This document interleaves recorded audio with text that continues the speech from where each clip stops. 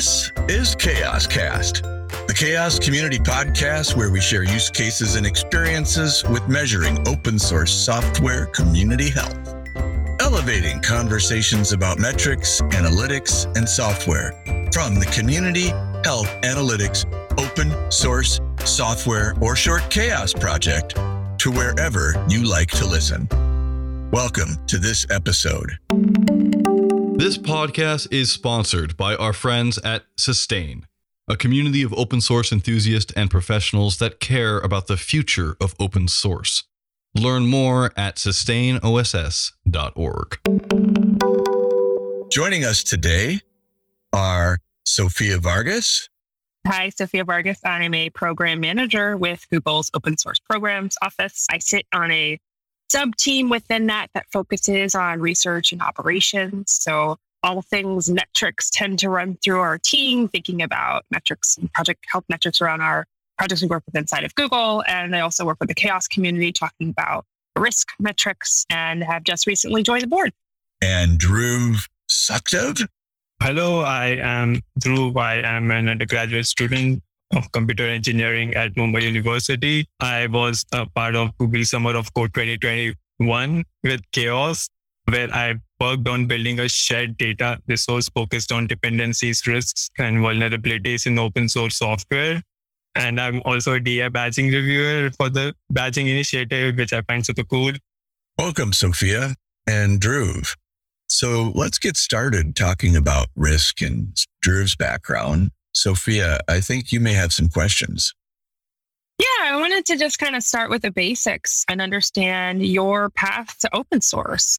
When did you start working on an open source project and how did you find out about it? So open source in general, I started with contributing to my friend's project during Hacktoberfest 2020. Everyone does that for the t-shirts. And Chaos was actually the first community that I got involved with and has been amazing. So initially, if you ask me, the way I entered Chaos is a friend of mine suggested me Chaos, said that he finds it really cool. And let's say I agree totally. And yeah, so I started attending all the meetings to figure out what's happening. And that's how I got started. What about Chaos did you think was cool, or do you still think is cool? Because it is a cool project. It is initially when I read about community, analysis of open source in general, I just thought about analyzing GitHub commits and what's going on in the project. But when I went to the first meeting, which was value working group, people were discussing about a metric called share of voice. I was like, what is this? So it was like very interesting to see that the metrics are so deep and we look at measuring so many different things other than what's happening in the code. And in general, I found like metrics to be super interesting. So, metrics are interesting. So you like measuring people or measuring health? Do we get to be part of a lab test, Dhruv? I, of course, think measuring things is cool as well. And I like to do that. I'm just curious, when I talk with students, oftentimes the things that they mention as cool include games, video game development, playing video games. And what about measurement and analytics is lighting your fire? What is it about this field? So to be honest, even I play games. I'm hanging out on Discord a lot. So about measuring, since I mentioned that Chaos was just the first community that I was part of. And when I looked at the metrics, I didn't even know that these things existed in open source. Initially, I never thought there are things like non-code contributions. I just thought open source as a place where there is like free software and free code. It was like, A, it existed, B, we are measuring it and we are measuring it quite accurately. And it was also the deep thinking that went behind developing those metrics in the value working group. I remember my first meeting and the way they were discussing the share of voice metric. Now the name's different. I think organizational influence or impact. But even like the things that they were thinking of that what could be a part of that organization's impact was, I found it really cool and the way we measure it. It sounds like the turn that you made was that being part of an open source project is not only about the code, that it's about understanding the community. And it sounds like participating in the CHAOSS community was part of the motivation for you. That you found it kind of a cool place to be with cool people. Yeah, people are super cool. CHAOSS. I think that's a really interesting discovery because I think you've seen that as sort of someone who's relatively new to that space. But I think there's also that same realization happening with people that are more established in the space where open source was a lot about the software and what you could create in these spaces. But the more that, say, I focus on project health metrics and various ways to define which metrics we should actually be tracking. There's so many things you can measure now that you've been working with the CHAOSS project. We have, Sean, you know our total metrics count right now? It's in the 70s. Yeah, there's so many different things. And those are just the ones that we've curated as an organization, but really focusing in on the ones that are meaningful or impactful for the goals that you're trying to achieve. Often we end up focusing on the ones around people because it's really about maintaining the community around the projects and keeping those alive and thriving. So I really appreciate hearing your journey and your discovery of that it's also taken others some time to figure out and understand what that means to them and why it's important to them. I wanted to talk a little bit about your specific project that you did with us. And I wanted to know, can you explain a little bit about what that was, the proposal? Sorry, this is a Google Summer of Code project, I believe. So let us know what that was. To be honest, I never knew a lot about Google Summer of Code before. I got to know in the process when I think I was in one of Augur's workshop and it came up that an issue that was related to a worker that was built by a previous Google Summer of Code student. And then I read about Google Summer of Code and got to know about it. So I think if you ask me in general, how I got to know about what CHAOSS does is initially I used to attend all the meetings, all working group meetings that were okay with my time zone. And one time what happened was in an app ecosystem working group meeting, no one showed up. It was just Matt Snell and me. So that was like the first time I had someone from CHAOSS. So I just punched out all my questions into him and he was really calm and I answered all of them. And that's where I got to know how I should proceed with it and about things about Augur because he has been a contributor to Augur. And then I started attending workshops and Augur hackathons. I remember it was like really cool. But I would also say that I learned a lot about Augur by actually looking into the issues and trying to solve them. But of course, hackathons and workshops were super helpful to get me started. So you did the hackathons, but what was your project? What did your project accomplish? Yeah. So of course, my project was divided into two parts. So one was implementing OSSF scorecard in Augur. Also, OSSF scorecard runs like bunch of tests and gives you score about a repository. So we have to write some kind of sub process that sets the environment and calls the scorecard project for that particular repository. And the second part was building a new worker for Libyear. So giving you a little context. So Libyear is basically a concept to tell you how updated your dependencies are. So currently Libyear supports NPM, PyPy and packages very soon. So you took a risk metric that we developed, Libyear, and you took an OSSF scorecard, OSSF. I feel like I'm adding an extra F, but I don't think an extra S, but I don't think I am. There's two S's, OSSF scorecard, which is an evolving set of tools that give you I guess I'd call it more of a formative score than a concrete number in each case. And one of the useful things that you did is you recognized that that scorecard was constantly evolving. And so that data gets stored in JSON format. So however, the scorecard continues to evolve. We're future-proof in a very meaningful way. And while developing the scorecard, I think this was thing that came up later but I got to know that, just in like few days, some scores metrics changed and we had particular column for every metric. And then we designed our database table for that, the way it's going to store. I think that made it really future-proof. So one of the topics that we have a lot in our own project health tracking is understanding how newcomers get involved in the project and what keeps them engaged and helps them to continue to learn more and know where to contribute or know how to contribute. And so it's been interesting learning about your path from first learning about CHAOSS and coming and joining meetings. And you mentioned hackathons and impromptu one-on-one with Matt Snell, which I love. Thank you, Matt. Also reviewing issues. I like that also as a comment of a way to better understand a specific area of the project. I'm curious, as you started working with the Augur team, were there other kinds of resources or artifacts that were helpful to you to better understand either the software components or more about how CHAOSS was structured or how we did work or how we do work? I'm just kind of curious, are there other things we haven't listed that were helpful to you to get to know us as both an organization and a set of output?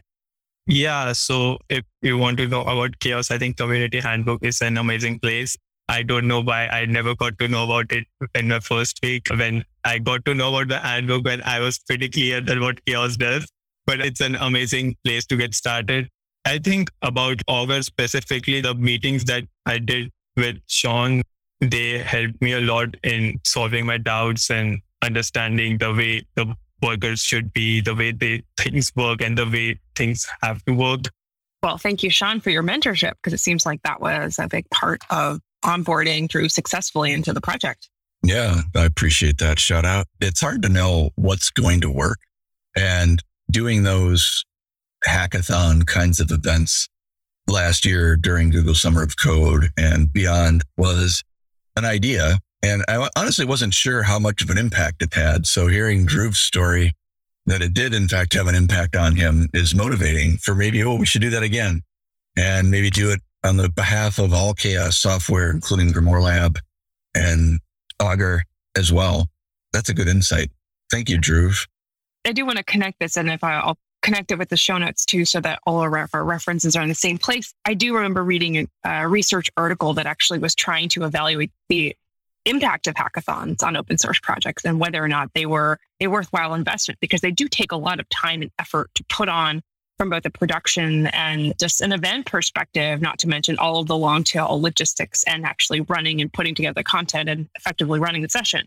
And so there was sort of, I'm going to say conflicting, but just sort of not all hackathons were successful from the sense of maintaining contributors or also developing code that ended up being used in the project, versus a lot of it ended up just being more as an effective onboarding tool to understanding the process and the technology versus creating net new code or net new contributions to the project. So it's great to hear an example where I think both of those things were accomplished in this scenario. But I think it comes back down to your experience outside of just the hackathon. I think that's one part of it, but then maybe the insights for those that are thinking about hackathons and the tool as a tool have to think a little bit more about what comes before and after, how to keep people engaged and provide continued support and mentorship after just this one specific event that could be a great way to introduce the context, but that only provides one experience and not necessarily support to continue engaging. I think that's a really good point. Without Google Summer of Code, I don't think that we would have been able to engage Drew to the extent that he was part of the project, because he would have limited time available to him without that support. And so one of the really great things about Google Summer of Code has been the ongoing contributions from students who got a really deep head start through that program. And Drew is one of the half a dozen students who've been with us for at least a year, and some have been with us for 3 years at this point. And just to see that impact is, I think, really important for CHAOSS and for Augur and Grimoire Lab. Grimoire Lab has hired a couple of Google Summer of Code students, and I don't think any of that's possible without the Google Summer of Code. So, and I also wanted to say that, of course, about Sophia's point, that I think the weekly meetings are super cool apart from the hackathons, as you feel continuously connected to the community. And so that also keeps you going with the project. Yeah, I think it's that feeling part of something that maybe resonates with people who are new to open source.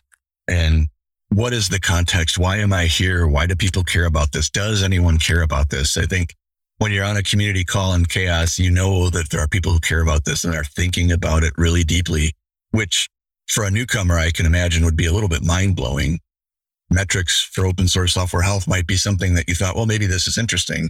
I'm sure there are a ton of really interesting, thoughtful people trying to create these metrics and apply them in specific contexts. So I have more of a question here, because I started working with open source projects as a professional outside of the past education stages in my life. Not to say that I will never return to an academic institution, but I'm curious your experience as a student in terms of if you're thinking about the work and experience in open source, are there any corollaries that you can draw for maybe other students that are considering working in open source, and kind of what should they expect from sort of a workload and a commitment if they don't have the construct of a work and a professional life, but in sort of the context of you're in school? How did you think about time management and how to volunteer your time in this space as it related to balancing your own academic calendar? I think Google's Summer of Code comes at a pretty good time where most of the students are having their summer break.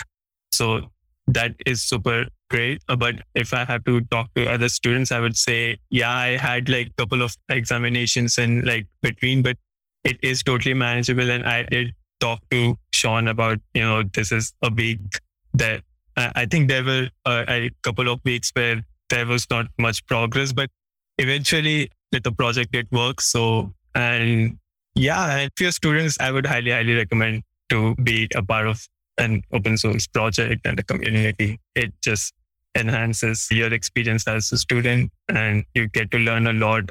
You get to know about stuff that I never knew existed. So yeah, like for example, I never knew dependencies were such a big deal before joining my first RISC working group call, and everyone on RISC working group were like super, super enthusiastic people talking about dependencies. And I was like, what's happening? Dependencies are super important. And that was a very long conversation within the RISC working group. We sort of on that for a long time.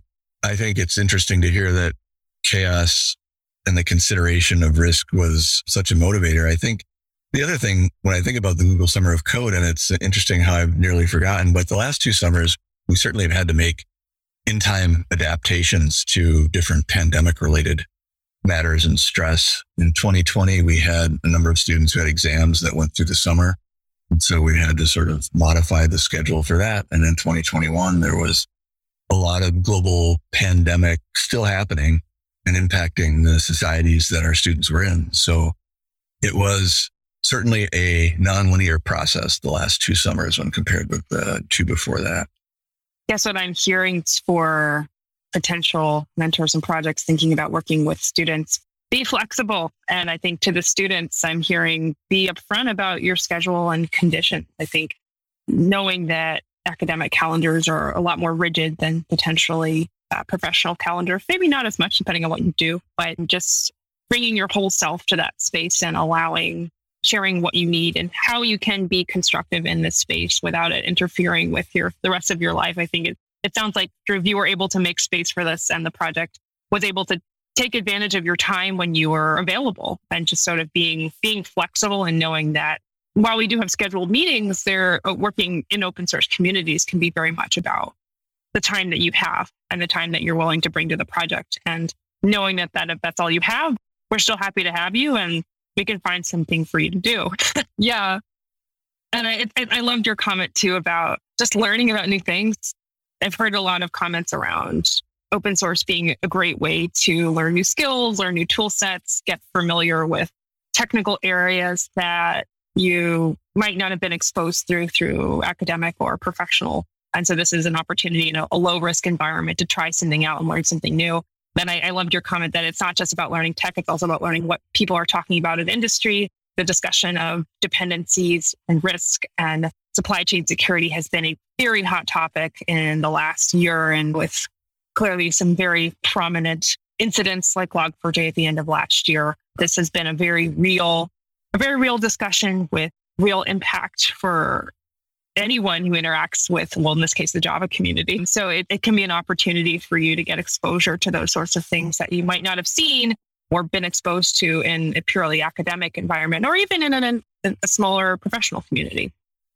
And I think just after I finished my project, these things started popping up, the malicious packages in PyPy, the UA parser incident. And so I don't know if I started following it late, but I think it is like super interesting and should be talked about a lot more, the open source security in general. While open source software today is powering critical infrastructure, the open source ecosystem as a whole is rapidly changing, facing challenges for governance, maintenance, maintainer burnout, funding, marketing, and more. Are you concerned about these things for your open source software too? Well, in the Sustain community, we discuss these challenges and share solutions for how to sustain open source in the long haul. We meet once per year in person, and the rest of the time we keep the fire burning in our discourse forum. Join our conversations at sustainoss.org and SustainOSS on Twitter. So, Dhruv, you did a number of pieces of Augur that looked at metrics the risk working group had identified as important, what they thought of as the low-hanging fruit, the kind of visibility that most open source program offices and open source project maintainers cannot see right now. So if I'm an open source program office or OSPO, I may have 11,000 projects that impact my infrastructure. I know of particular cases where it's more and less than that number. And understanding where the dependency risks lies is a very difficult thing to do. And the software that you built into Augur makes this dependency tree within thousands of open source projects visible to an OSPO. It can make an individual project maintainer's dependency tree visible where it's otherwise not terribly visible. And especially what's not visible is how in date or out of date specific dependencies are, and what is the relationship between those dependencies and the most recent published release of a package. So it's a very important space because we want to understand these dependencies and where there might be risk. And I've noticed, like the two of you have, that this has become much more sort of top of mind in open source over the past year to 2 years. And I'm wondering, what about right now is making that so important? Because certainly software dependencies did not appear in the last year or two. They've been around since the dawn of open source, I believe. Why now? Why are dependencies so important right now? The security space is constantly evolving. The threat landscape is constantly evolving. And I think our traditional methods or evolving methods have gotten more robust and more sophisticated, but just amount of dependencies that we have in our software, and especially as open source software continues to become a larger and larger component in so many people's infrastructure, services, and tools, that it is just a larger bucket of unknown with not as much visibility. The things that you bring in, but do you know the things that they're bringing in and thus? And I think it's one of those things that the knowledge was maybe aware, but not necessarily completely transparent about what all the various pieces are. And so it becomes it's essentially the new attack surface, or at least the new attack surface du jour in the security community, because it is fairly unknown and could have, depending on what the motivations are for these individuals, the potential impact is massive in terms of the amount of folks that use these individual packages that are just embedded in so many different systems. So I think it's a combination of the popularity of open source tooling and software, as well as just the evolution of security techniques, approaches, and frameworks in the rest of the environment that have continued to improve. So this is now where attackers are looking in terms of where they still have a potential to permeate and to infiltrate. Are there specific attack success stories, if one can think of them as success stories?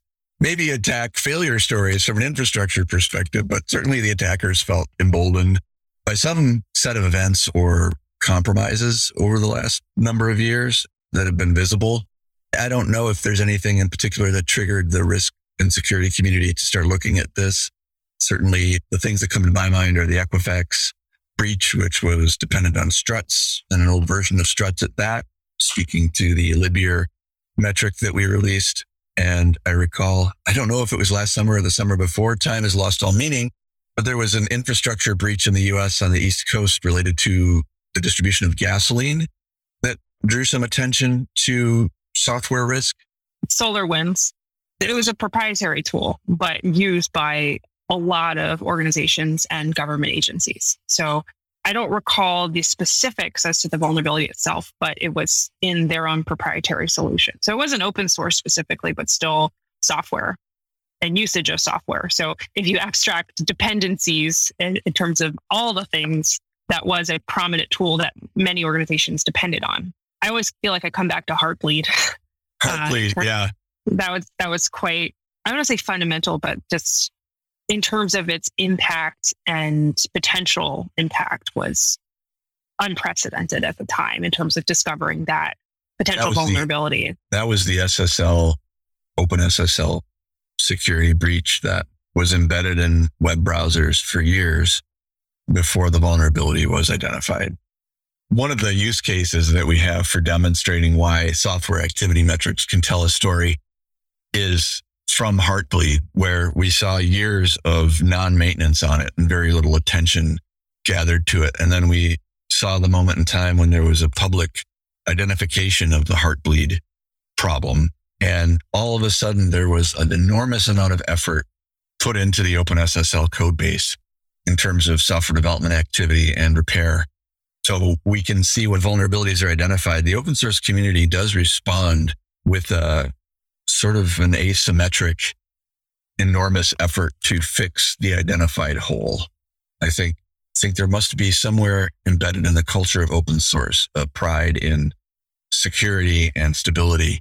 And if something is identified as being not that, it seems to be quickly fixed once the identification occurs. And so perhaps these tools are about identifying risk and making them visible.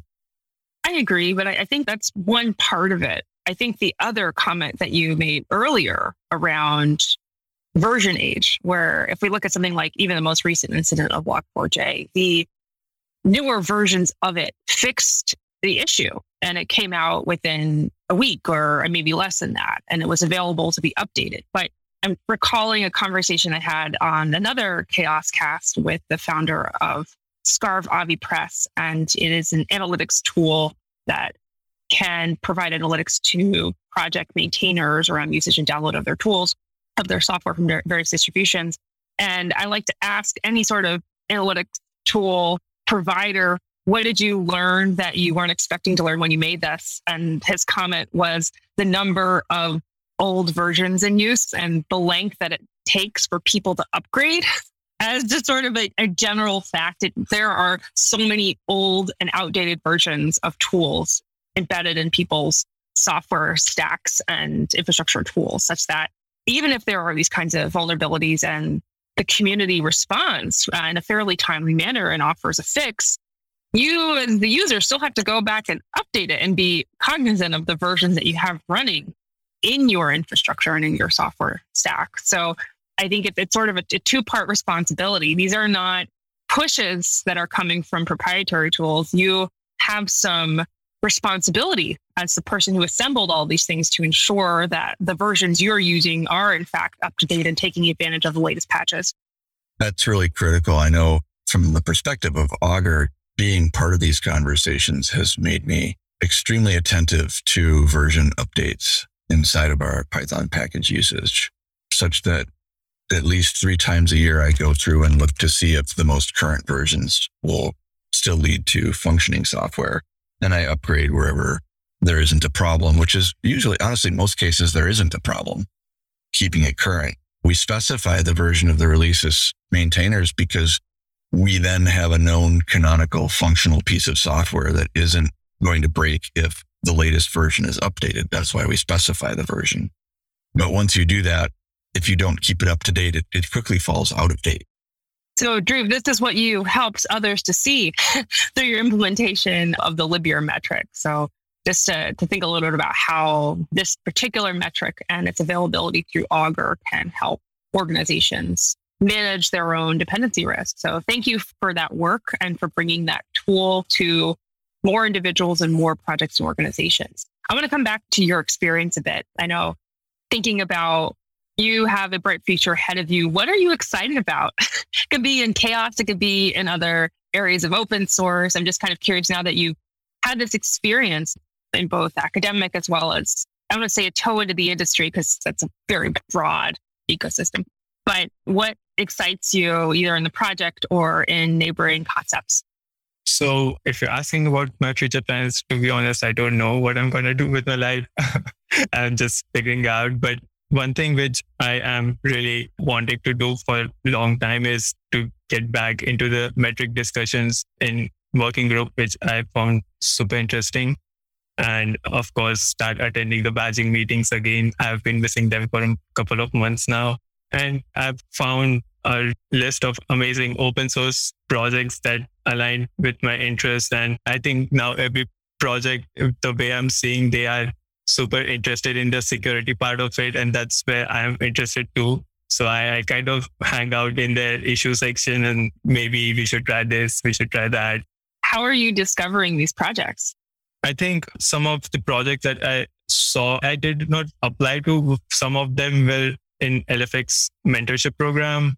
And I saw few in like some hackathons, and I'm also interested in data. So I think right now Soda Code is also going on. So yeah, that's how I found it. I keep looking for them, and of course Twitter is a nice place.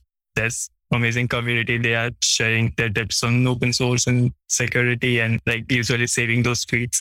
Which tweets are those, Dhruv? I want to make sure to add them to the show notes.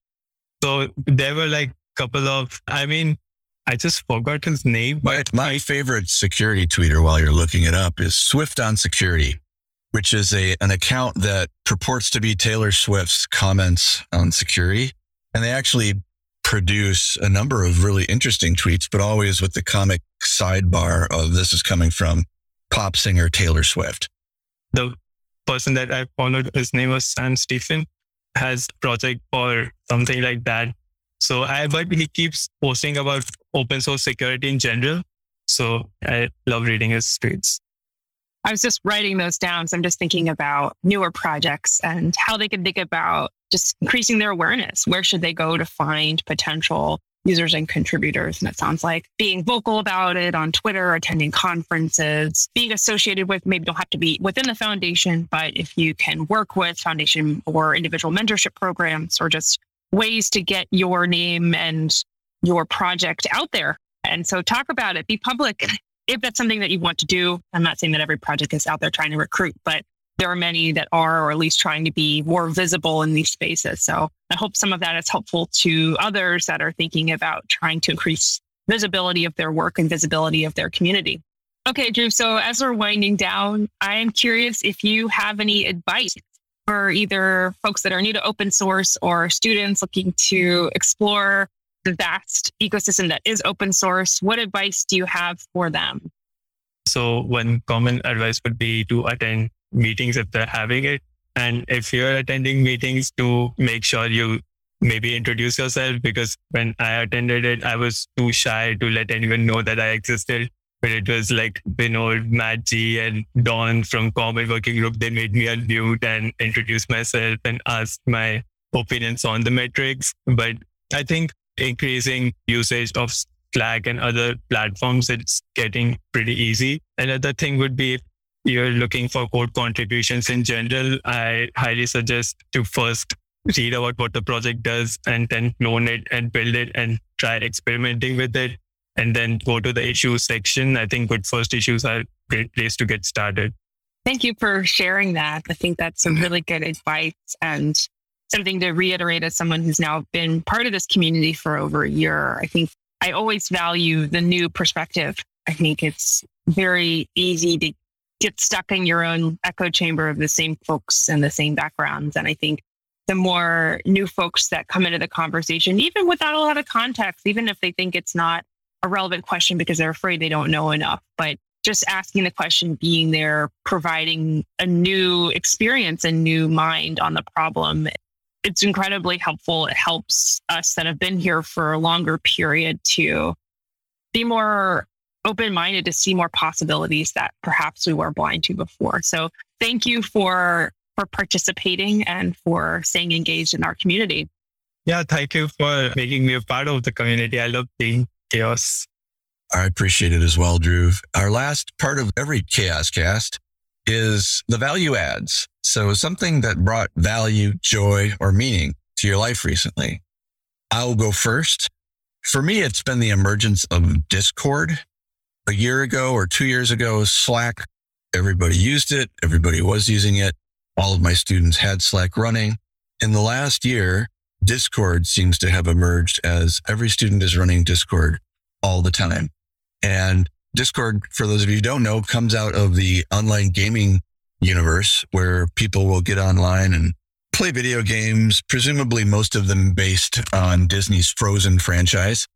And they play these video games and meanwhile, they're on a headset with a microphone communicating with all of the other people who are on their team and competing against some other team in a Frozen-based video game of some sort. So it's just been interesting to me to see how different technologies kind of overcome youth in a wave. It takes forever for folks that are faculty members to identify and adapt new technologies, but our students can roll us with them in a matter of months. And so that is my value add is Discord. Okay, I'll go next. I got a weird one because it was not recognized for me as a value add until about maybe 2 or 3 days ago. So for those who know me personally, I have 2 cats that are quite vocal and pushy and in your space all the time. And they are not afraid of waking you up in the morning when they want attention. And over the last month or so, our cat has been crying earlier and earlier. And we have been it's just a pain in the butt when you wake up and you have less sleep, and we've been upset about it. And then we put it together that our cat has been adjusting us to daylight savings time. They've been waking up earlier with the sun and realizing that their own internal clocks have actually been adjusting with the change of the schedule. Whereas the rest of us humans, we wait for that awful day when we set our clocks back and have to force ourselves to be an hour different than when we were before. So we put it together that our cats have been waking us up ahead of daylight savings time to the point where he started crying at 6:45 today instead of in the 7s. And we are changing the clocks this weekend. Yeah, spring forward. Yeah. Lose an hour this weekend. If you have animals that wake you up and you are upset with them waking up earlier and earlier, you might recognize the fact that they are actually helping you to adjust your time with daylight savings time because their internal clocks apparently are a lot more sensitive than my own. They're looking at the sunrise because they can't read the clock. That's true. I think there's a lot more sophistication there under the surface. Yeah. Maybe cats designed a Stonehenge. Humans just carried out their bidding. It was the cats who actually designed it and came up with it. They're really in control is what I'm hearing from you, Sean. Stay tuned for our Chaos Catspiracy podcast coming to a channel near you soon. Drew, value adds. So value add for me was we had a festival a few days back. It was called Mahashivratri. So it is a super fun festival. The only thing is you don't sleep that night. It was actually trending on Twitter, the hashtag you snooze, you lose. So keep you awake. There are like dance performances, singing performances from artists all over the world, cultural performances, of course, since it's a Mahashivratri, so people meditate. But it's like a bunch of fun events packed in one night, jam-packed in one night. And you might feel a little tired next morning, but it's totally worth it. I think everyone should experience Mahashivratri once. It sounds a little like Mardi Gras in the Western tradition. What is being celebrated that you are up all night? So it's actually one thing, which is it's said that the Earth's relation at that night with the sun and moon is such that there is a natural upsurge of energy. So if you keep your spine erect, so you're not even allowed to lie down, but you should not sleep, you should not lie down, you should either stand, sit, dance, whatever you want to do, but you should take advantage of that upsurge. So that's what is. I would like to know when this upsurge is so that I can take advantage of it the next time that it happens. I think you can also visit India sometime. It's like super fun that night. It's super fun. That sounds like fun. It gives me a reason to visit India. Well, thank you, Sophia. Thank you, Drew, for joining us on this podcast today. To stay up to date on future episodes, subscribe for free to this podcast on your favorite podcast app. Share this podcast with your friends and colleagues. If you have ideas for future episodes or topics, or would like to come on as a guest, please email us at podcast@chaos, that's with 2 S's, .community. We hope you enjoyed this episode. Until next time, your Chaos community says, bye-bye.